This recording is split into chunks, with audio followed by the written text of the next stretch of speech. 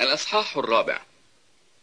ولكن الروح يقول صريحا إنه في الأزمنة الأخيرة يرتد قوم عن الإيمان، تابعين أرواحا مضلة وتعاليم شياطين، في رياء أقوال كاذبة موسومة ضمائرهم، مانعين عن الزواج، وآمرين أن يمتنع عن أطعمة قد خلقها الله لتتناول بالشكر من المؤمنين وعارف الحق، لأن كل خليقة الله جيدة، ولا يرفض شيء إذا أخذ مع الشكر، لأنه يقدس بكلمة الله والصلاة.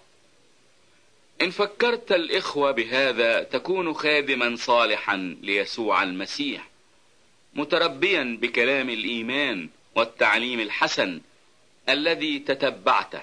وأما الخرافات الدنسة العجائزية فارفضها، وروض نفسك للتقوى، لأن الرياضة الجسدية نافعة لقليل، ولكن التقوى نافعة لكل شيء، إذ لها موعد الحياة الحاضرة والعتيدة.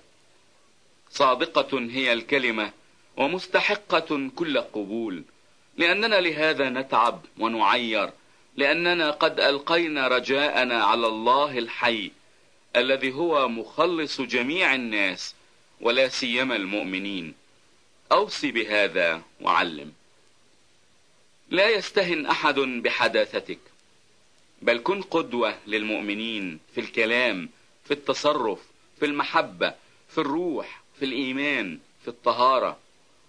إلى أن أجيء أعكف على القراءة والوعظ والتعليم. لا تهمل الموهبة التي فيك المعطاة لك بالنبوة مع وضع أيدي المشيخة.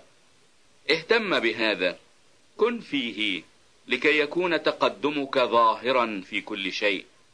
لاحظ نفسك والتعليم وداوم على ذلك، لأنك إذا فعلت هذا تخلص نفسك والذين يسمعونك أيضا.